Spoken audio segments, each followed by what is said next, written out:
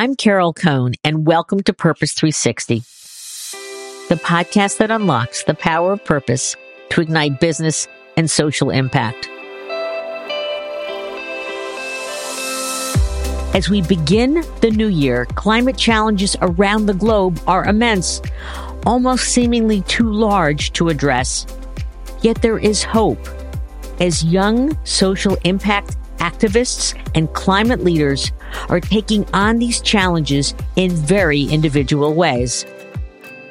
Our next two shows showcase four incredible One Young World ambassadors who recently attended COP28.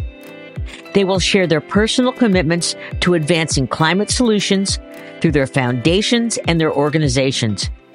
You will hear about their life journeys and their confident, dynamic voices that they bring to their overall work, as well as you'll hear about their unique experiences and point of view of COP28. They'll share, perhaps for the first time in 28 COP gatherings, that youth voices and ideas are beginning to be taken seriously as part of the solution, not just voices in protest to climate devastation. But before we dive into their experiences in Dubai, let's explore the transformative journey of being a One Young World ambassador. One Young World is a global community of over 17,000 of the brightest young talents from every country and sector, working collaboratively to accelerate social impact. As ambassadors, they are part of a unique network that spans every industry and includes activists, humanitarians, world and business leaders, thought leaders, entrepreneurs, politicians, and innovators. What unites them all is a shared desire to make the world better through ethical, empathetic leadership. They believe that every challenge has a solution, and with bold and courageous action, they are actively working to make their shared vision a reality. These are four deeply committed and powerful young women in our next two episodes. Their journeys are illuminating and inspiring to the climate work of young and old. Our collective future critically depends on them. So let's get started. These will be some of our best podcasts of the year. Trust me. Joining me is Ankun Biamadorj, and she is co-founder and director of operations at Breathe Mongolia. And then also joining us is Anna Steli-Radier, and she's director of climate transparency at the World Business Council for Sustainable Development, or as those of us who know the organization, WBCSD. So where we like to begin is ask both Ankun and Anna a brief introduction of your background, because your backgrounds are extraordinary. So we'll start with you, Ankun. Thank you so much for having me. So my name is Ankun.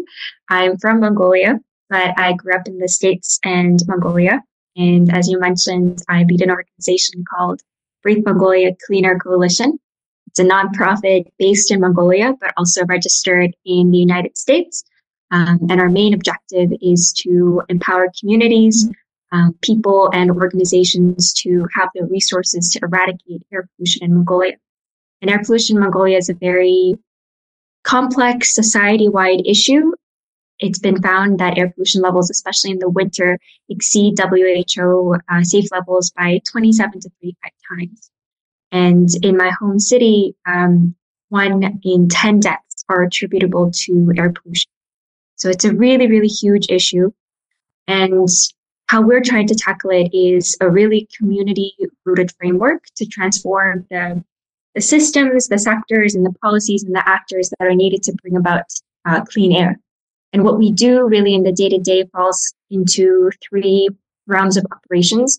The first is we raise awareness and we educate the public so that they have the resources about the science and the policies to first protect themselves now and over the life course so we can prevent disease, but also so they can be at the forefront of policy change and accountability seeking. The second realm of operations is we build coalitions, cross-sectoral and multi-level coalitions of organizations and actors who work together. And then the third thing that we do is we tackle air pollution as a really cross-cutting issue with synergies with climate change, driving just transition, strengthening the health system, etc. That's amazing. And how long have you been doing this? So I've been doing this for about 5 years now, but our organization has been established officially for about 4 years now. Terrific. Okay, great. Thank you. Anna, please give a little introduction to your background. Thank you so much for having me, Carol. And it's great to also get to know Ankoon a little bit better. It sounds incredible what you're doing on the ground in Mongolia. And I'm really looking forward to hearing more about that. I'm Anna. I'm based in Paris. I'm British by background, and I've sort of have a bit of a wild history. I used to be an intellectual property lawyer. I used to be a consultant, but I sort of found my way into sustainability a couple of years ago. Really starting in the ocean space and then making my way into climate. I now co-lead the climate work at the World Business Council for Sustainable Development, which is really all about, and sort of that's also the red thread in my history. It's really all about sort of how you can create systems change through collaboration. So I love to bring people together. I love to be strategic about how we can tackle some cutting edge topics and how we can really accelerate what business is doing to advance around climate. Super. That's great. I would love to know from both of you, what was that spark that got you really passionate about social impact? I think the first time that I saw someone really passionate about social impact was I was really lucky to meet a great social activist and advocate when I was in the 11th grade. Her name is Ad Sterlich, and she's also one of the co-founders of my organization. And so that was the first time that I saw really passion in someone. But the point where social impact became not an option, but a necessity was when a very close family member was affected by air pollution. And the sort of confusion and frustration and disappointment and anger that follows. And that kind of ignited me researching and learning more and trying to, because otherwise you're just kind of left hopeless. And so trying to channel that negative experience into positivity was something that really sparked something about social impact. Sort of from an early age, sustainability has been sort of part of my life, but it was really quite late on, actually, sort of when I was already, in my early 30s, when I was already working as a consultant. I traveled to Bali, and I remember going to the beach, and on the way I sort of saw people tipping rubbish into the river. That sort of led down to the ocean. And when I got to the beach was covered in plastic rubbish. So that was really my into this topic, was around sort of that plastic pollution and seeing what it actually, sort of does and what it does to the oceans. And when you look at, you start digging into the topic, much as Ankoon said, once you start digging into the topic, you discover more and more things that interest you.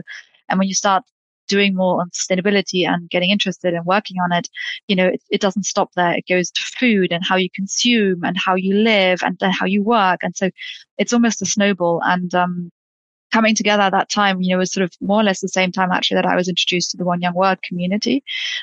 Together with different people from McKinsey, we went to the One Young World Summit in London. And just to see that you're not alone on that journey, there are others who really have that same sense of, I can make a difference, I can make a change, was incredibly motivating and really sort of made me get even more into this space. And that's a great segue, Anna, into a little bit about One Young World. I'm curious about both of you, how long you have been involved with it. As an ambassador, is it formal, informal role? So just share with me your experiences with One Young World. It's an amazing organization. Being an ambassador basically just means that you've gone through the One Young World. Not just, but it means that you've gone through to one of the One Young World summits and you've experienced what it means to come together with other change makers who really want to make a difference. And you're really sort of driven to take that change into the world and have that impact yourself. They really create a sense of community, but it's very action focused. And I've really appreciated that ability to draw the strength out of that community of people who want to make a change. That's to draw the strength out of the community. So Ankoon, how about your engagement with One Young World? My One Young World engagement started in 2022. So last year I attended the summit in Manchester, and becoming a part of the community was literally a turning point for both me and my organization because One Young World hosts this challenge called Lead 2030 Challenge, and it's basically a competition for change makers supported by different companies. And the one that I competed for was for SDG 3, Health and Wellbeing, supported by AstraZeneca. And we won that challenge, and at the time, it was the largest grant that we had ever received. And it enabled us to implement the first really on-the-ground project, the largest project that we had ever implemented. And then attending the summit and meeting all the inspiring people, I think allowed me to dream bigger of what I could do and what my organization could do and the sort of potential that there was for both connection, to work together, for collaboration. Over the past year that I've been an ambassador, I've continually gotten incredible support in terms of connecting me to opportunities, connecting me to people who are attending the same events, like COP, and then even nominating me for, other things that I might be eligible for. And so it's a really big network, but at the same time, everyone's experience is so personalized, and there's so much connection and connectivity that happens. So both me and Ankun have a very different sort of background and also sort of very different, work that we do. And one of the things that One Young World is incredibly good at is connecting across the different types of impact that people are having. So, I was able to support actually on the social side, somebody from India with mentorship based on sort of all the business background I have. So sort of making those connections, sort of understanding how all of us are different and how sort of the sum of all the parts makes up something really special. I think that's where One Young World is really, really good at. And how do they do that? Because I think there's a learning here for other organizations. I work with so many other organizations. Sustainable Brands comes to mind, or Net Impact as others. But what's their secret sauce, if you don't mind sharing? Get them early. I think when, sort of young leaders are coming through their sort of the developing phases of their careers, I think that's the real good point to come in and really connect them to those who have a little bit more experience in certain things. But then also valuing that diversity and sort of not all of us are so different. I mean, if you look at the ambassadors, you're not going to find sort of identical profiles. Every time I meet an ambassador, we'll have a lot in common because we care about having an impact, but that's sort of where it ends usually, which is really good because it means that there's that diversity in thought and the diversity in perspectives. Yeah, I completely agree with Anna. I think it's that embrace of the diversity of what it means to be a leader. I think when I was younger, there was a certain archetype of a leader that I saw, and I didn't see that in myself. But what they mean by leaders is not only, innovators in technology, but also, policy entrepreneurs and norm entrepreneurs and people who can bring different ideas together to come up with new ideas. And I think it's about creating that space where people can go beyond a networking sort of, hello, this is my name and this is my name card, but getting into a point of really creating together and brainstorming together and coming up with new ideas together. And they do that in such a short amount of time with a summit, and then they can keep us engaged afterwards. I think that's the secret. That is the secret sauce. It's not a one-off. It's you're truly coming into a community. So let's pivot to COP 28. You were just recently there. And so I would love to know your experiences. I mean, it was massive. I'd love to hear from both of you. How did you really, focus and make sure that your voice was heard within the appropriate groups? COP was massive. I didn't have that much trouble in terms of making my voice heard. I work a lot on supply chain emissions transparency, sort of trying to get companies to understand the impact they're having in their value chains. So that's a topic. It's quite a hot topic at the moment. And, obviously working in a sort of business community, it's not so difficult sort of getting the opportunity to exchange with the right people. I think what I really regretted was I couldn't go beyond my little bubble because there was so much on at the same time. So I was overwhelmed by the amount of different, opportunities and many things that I wanted to listen to and I wanted to go to sort of expand what I do and expand my, my understanding of this whole space and how the different bits fit together. It was exhausting, I'm not going to lie, but it was also exhilarating in the sense that I feel like this COP was the first COP where I really felt like there was a lot of progress being made on the ground.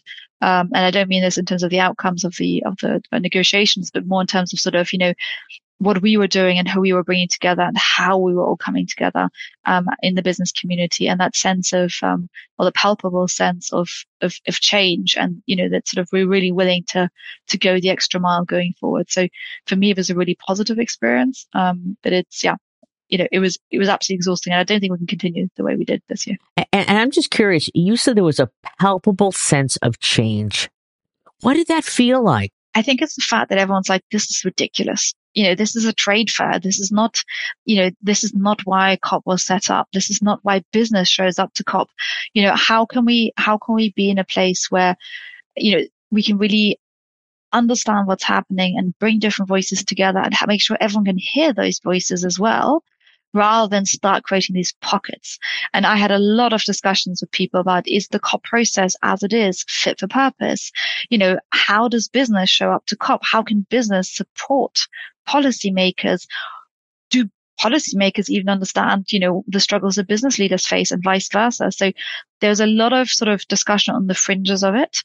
Obviously, the media also discussed a lot, what was sort of wrong or not wrong with the COP. But that was sort of that palpable sense of change. The reason I say that is because a lot of us got together in the sidelines and we're saying, okay, what has to change? We cannot continue like this. We cannot have 200,000 people next year. It's just not what COP is there for. That's very, very profound. Ankun? For me, it was my first COP, so it was very, very overwhelming. I think it was truly weighing opportunity cost literally every single minute, because there are, up to 5 events plus happening at the same time, and you're interested in 3 of them. For me, the way that I participated was I was actually a youth negotiator.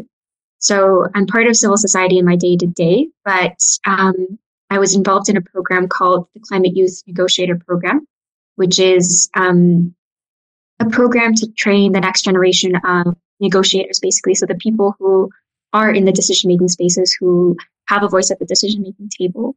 And it's a really great program that was brought into Mongolia through United Nations Association of Mongolia, and with the support of the Mongolia Ministry of Environment and Tourism.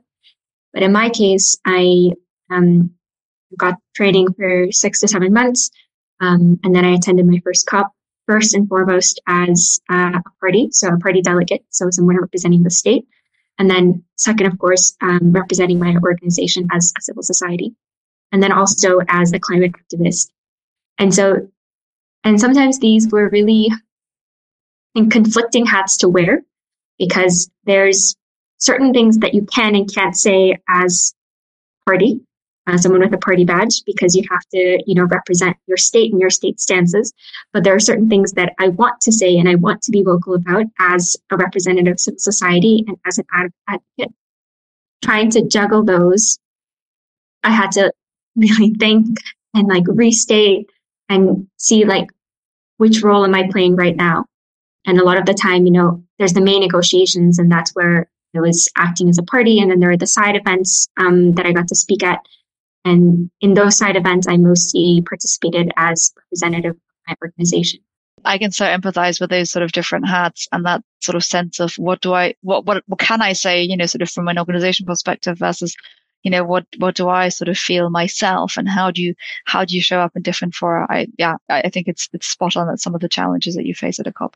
And I think you said that on the sidelines, that there was progress being made, that maybe you had the opportunity to be more authentic, and that you could say the things that you wanted to say versus being in the more formal settings. Was that an experience that you had? I think for me, it's not so much about not being your authentic self. I always try to be my authentic self. I think it's more about understanding different circumstances and also understanding sort of the precarious nature in which we find ourselves at these COPs. Ankun, you want to add to that?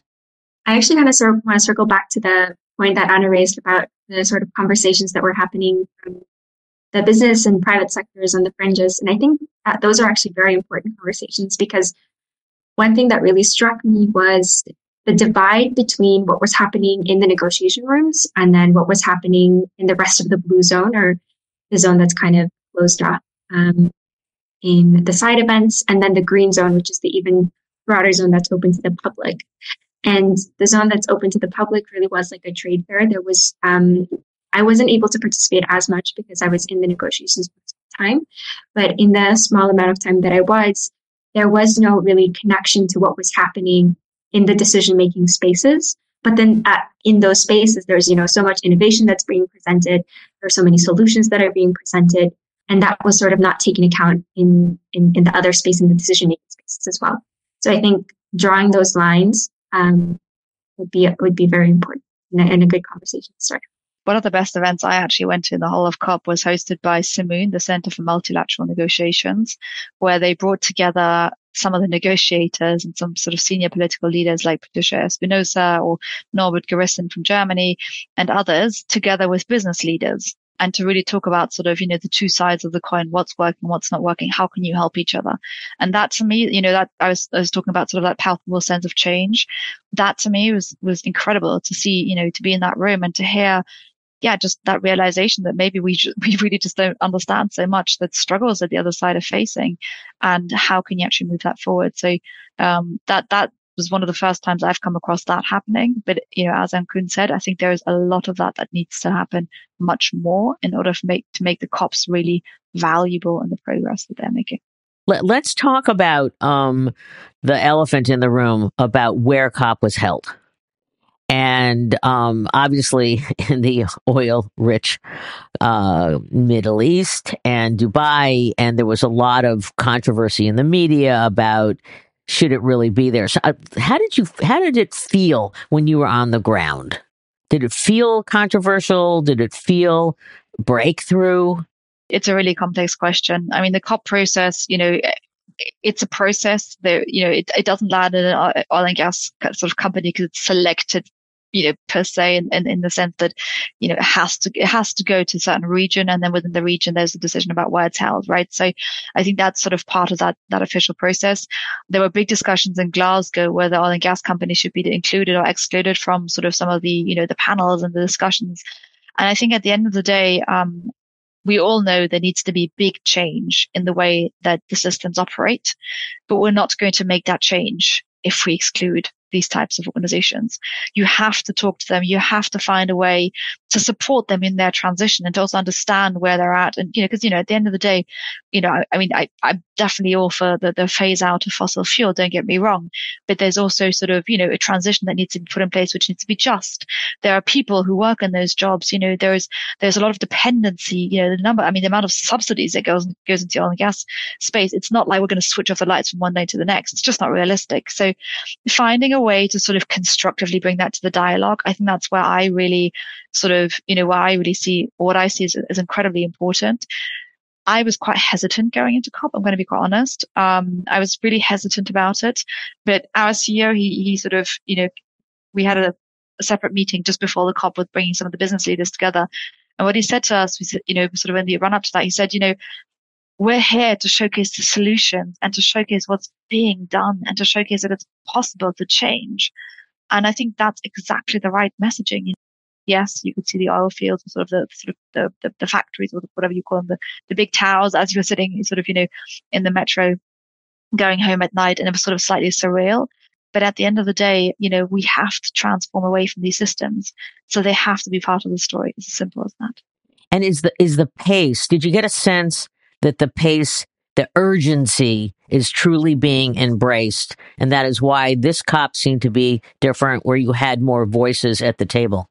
In the last plenary, where all the parties were, gathered and all the final decision texts were being adopted, there was a moment when the first global stocktake outcome was adopted. And so this is the text that's telling us where we're at in terms of whether we'll be able to achieve that 1.5 degree goal of warming, of limiting warming to global warming to 1 degrees.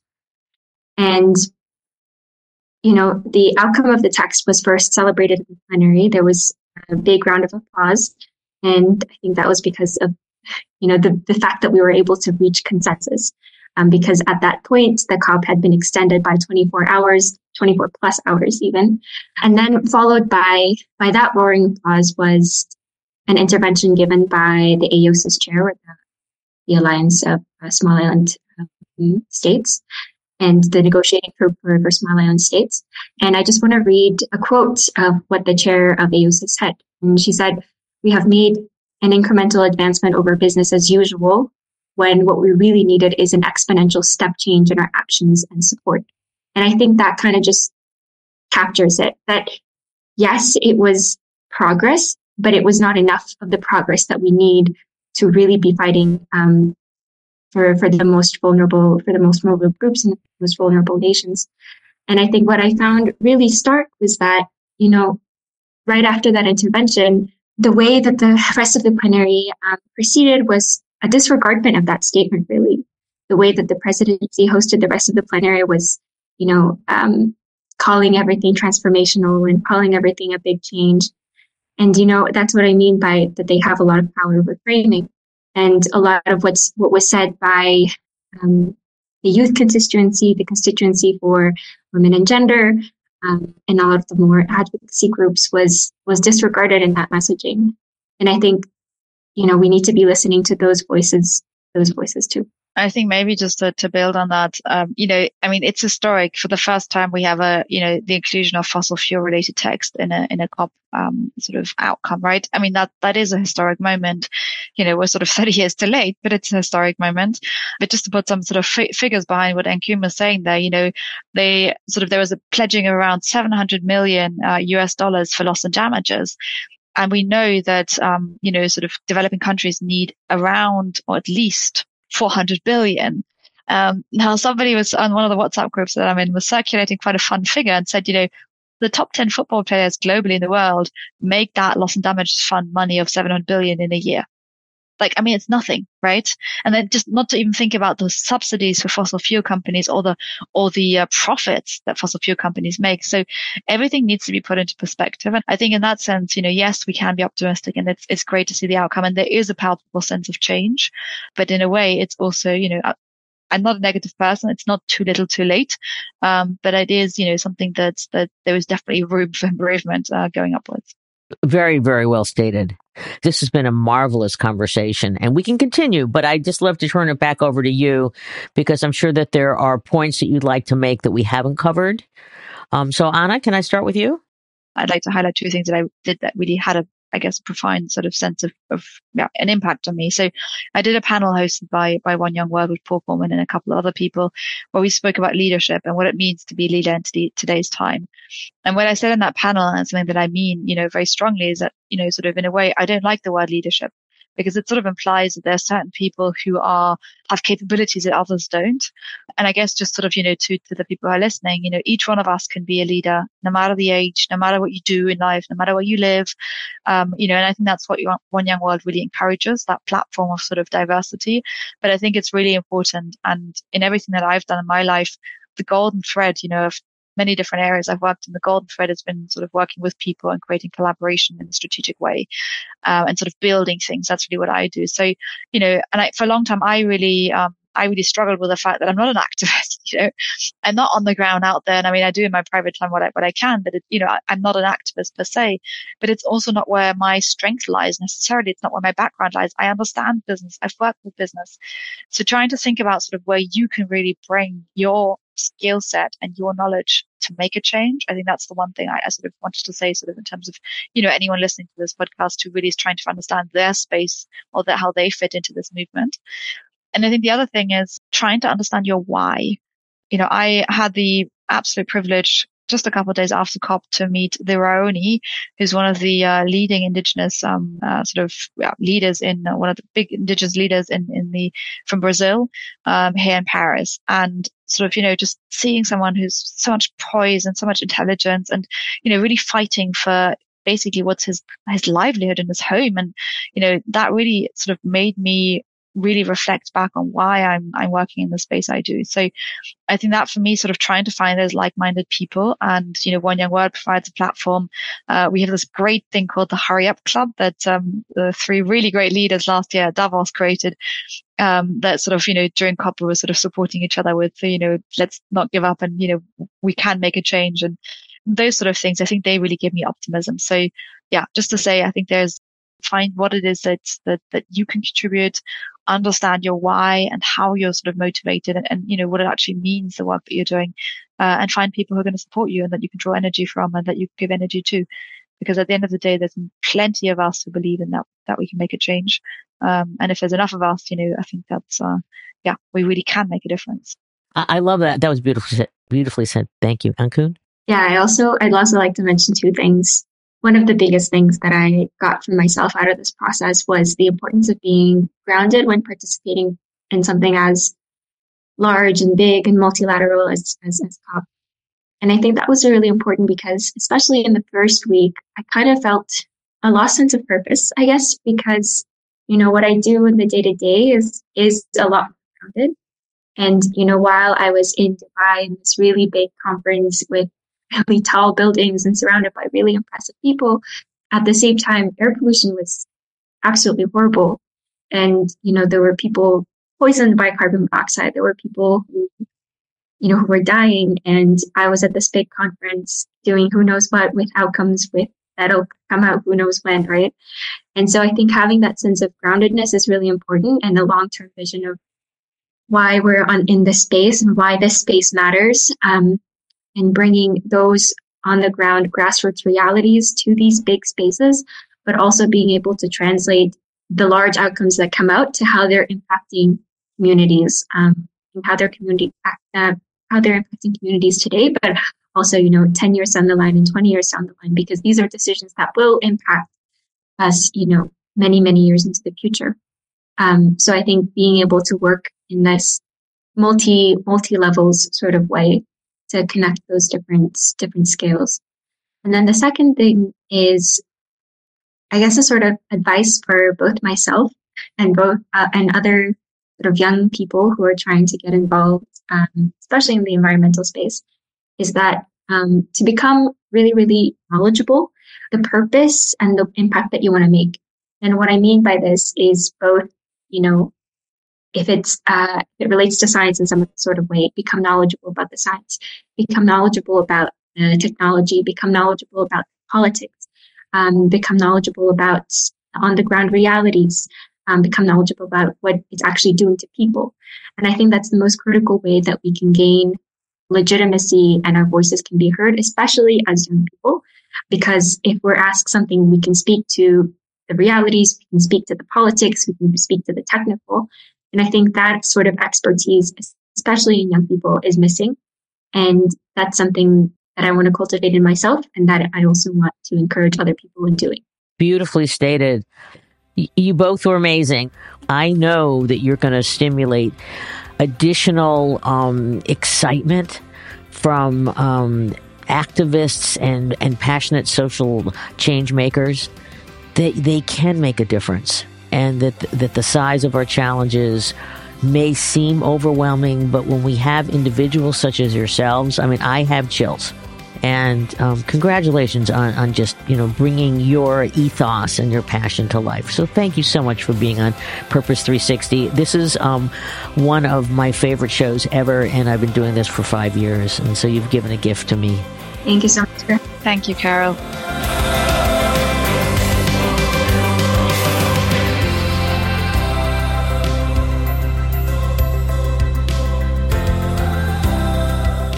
This podcast was brought to you by some amazing people, and I'd love to thank them.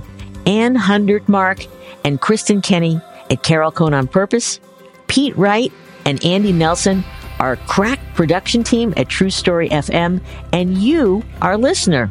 Please rate and rank us, because we really want to be as high as possible as one of the top business podcasts available, so that we can continue exploring together the importance and the activation of authentic purpose. Thanks so much for listening.